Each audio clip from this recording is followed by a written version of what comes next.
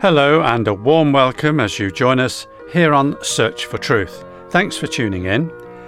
Now, it's the first talk in our new series today. For the next 7 weeks, we'll be looking with Brian Johnston, our Bible teacher, at the subject of friendship. Christian friendship is quite special because true Christians are united in love for their Saviour, the Lord Jesus Christ, and thus they should love all fellow believers because Christ died for them too.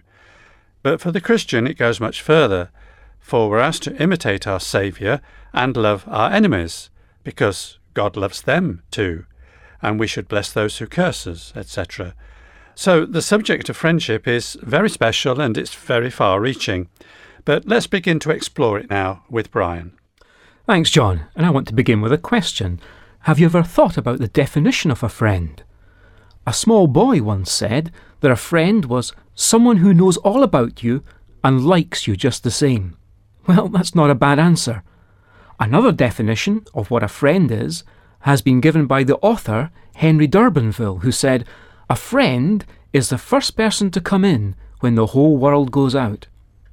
But why should we look further than the Bible for the meaning of friendship? The Bible book of Proverbs is part of the Bible's wisdom literature and has really meaningful things to say about human relationships.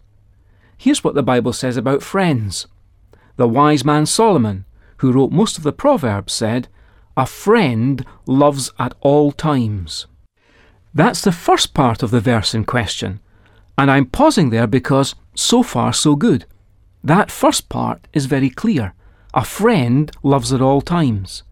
But there's a second half to the same verse, which is Proverbs chapter 17 and verse 17, and the second half is not so clear.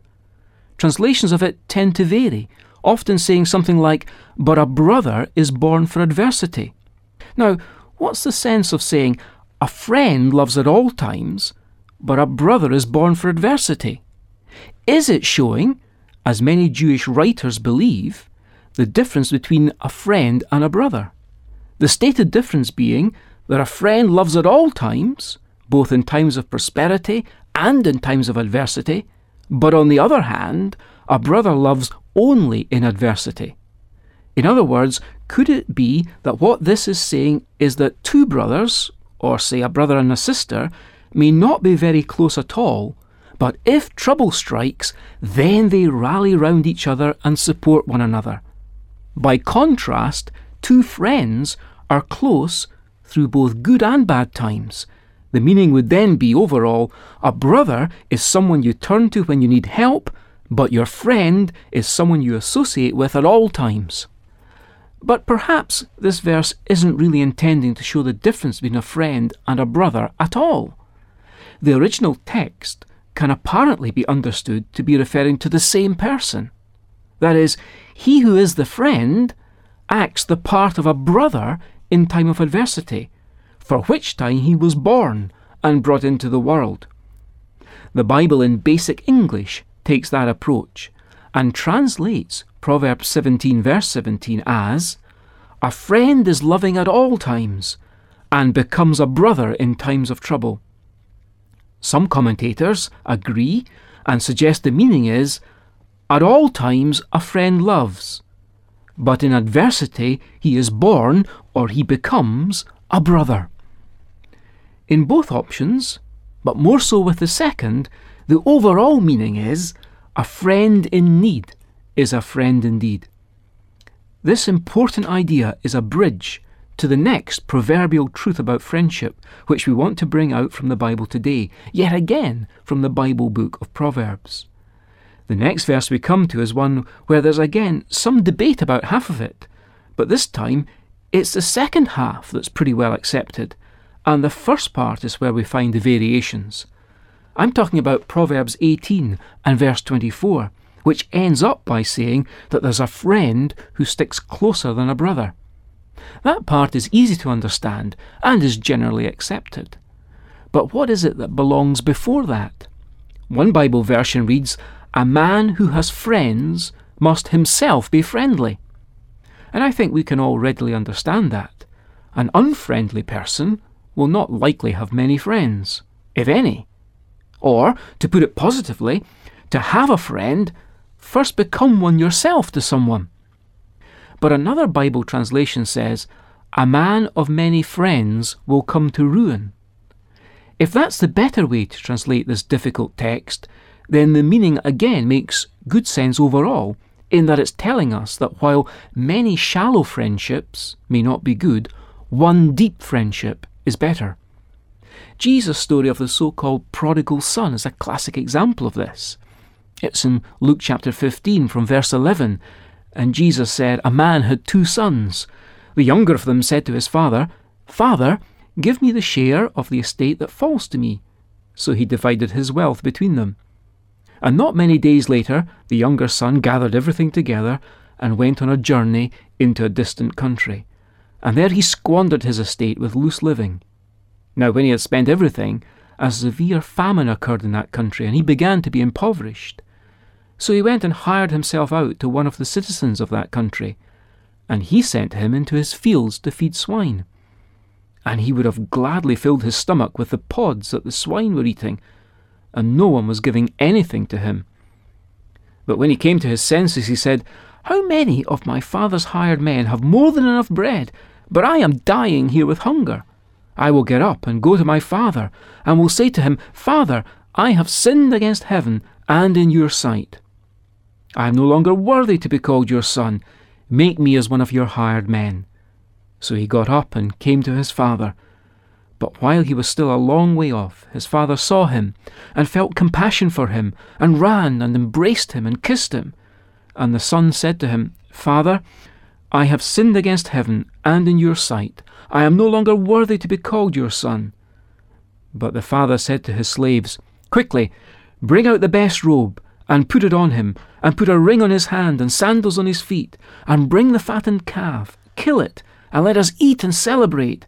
For this son of mine was dead, and has come to life again. He was lost, and has been found. And they began to celebrate. I completed the story because it's such a powerful illustration of God's amazing grace. But really, it's only the first part that I want to comment on today. While the runaway son had money, it's more than likely that he had lots of friends who helped him spend it. They're not explicitly mentioned because Jesus is focusing on the young man, but it's a fair assumption, I suggest, that his loose living wasn't done in isolation. It's also a reasonable assumption that he'd many shallow friendships with casual friends. They didn't truly care about him at all. They were only interested in what his money could buy for them. It could well have been that his many friends helped him to ruin. And when his money ran out, he found himself alone, with all his good-time friends long gone. So that could well be an example of how a man with many friends comes to ruin. So we come back again to the proverb in chapter 18 and verse 24, with which we started. A man of many friends will come to ruin, but there's a friend who sticks closer than a brother. We saw that it's telling us that one deep friendship is better than many shallow friendships. Indeed, the latter can be quite ruinous for us. It's interesting that this verse also pairs together friends and brothers. A good friend is someone who's as supportive of us as the best of brothers when times get tough, and is also someone whose company and counsel we look for at all times. Not that he or she is the person who always says what we want to hear. Faithful are the wounds of a friend, says Proverbs 27 and verse 6. Sometimes, the friendliest thing a confidant can do for us is to give us a straight talking to. They tell us the way it is, and we take criticism from them, criticism that we'd have difficulty taking from anyone else, because in their case at least, we know that they have our best interests in view. That expression, the wounds of a friend, seems to capture perfectly the home truths that a faithful friend can give us. We listen to their assessment of what we've said and done because we respect the quality of the relationship that we have with them. And if they tell us that we need to apologise to someone, then we'll probably, at least on reflection, follow their advice. I hope that in the light of all that we've been saying, you can say with me the words which our singers will now sing for us. They are words, of course, which picture the Lord Jesus Christ as the truest friend that we can ever have. I have a friend whose faithful love is more than all the world to me. 'Tis higher than the heights above, and deeper than the soundless sea.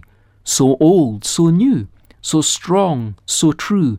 Before the earth received its frame, he loved me, blessed be his name. I have a friend whose faithful love is more than all the world to me. 'Tis higher than the heights above, and deeper than the soundless sea. So old, so new, so strong, so true. Before the earth received its frame, he loved me. Blessed be his name. He held the highest place above, adored by all the sons of flame. Yet such is self-denying love. He laid aside his crown and came to seek the lost and earth the cost of heavenly rank and earthly fame. His son's name, blessed be his name. Then dawned at last that day of dread, when desolate yet undismayed, with weary frame and thorn-crowned head, he now forsaken and betrayed, went up for me to Calvary, and dying there in grief and shame, he saved me. Blessed be his name. I hope you enjoyed today's talk, and I hope you're enjoying the close friendship of Jesus every day. As usual with most of our talks, we have a transcript booklet which you may find helpful. There's no charge for it, and we don't share any of your details with anyone else. So, if you'd like us to send you one or more copies, ask for the title Friendship. You can contact us by email or by post, and here's the postal address. Search for Truth, Church of God, Downing Drive, Leicester, LE5 6LN, England. And the email address is sft@churchesofgod.info.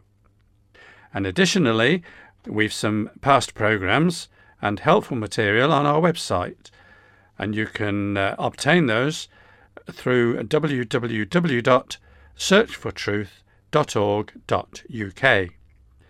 So we're so pleased you could join us today and hope you enjoyed the programme.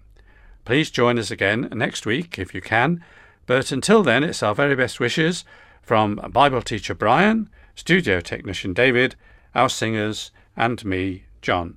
So goodbye for now, and may God richly bless you. Let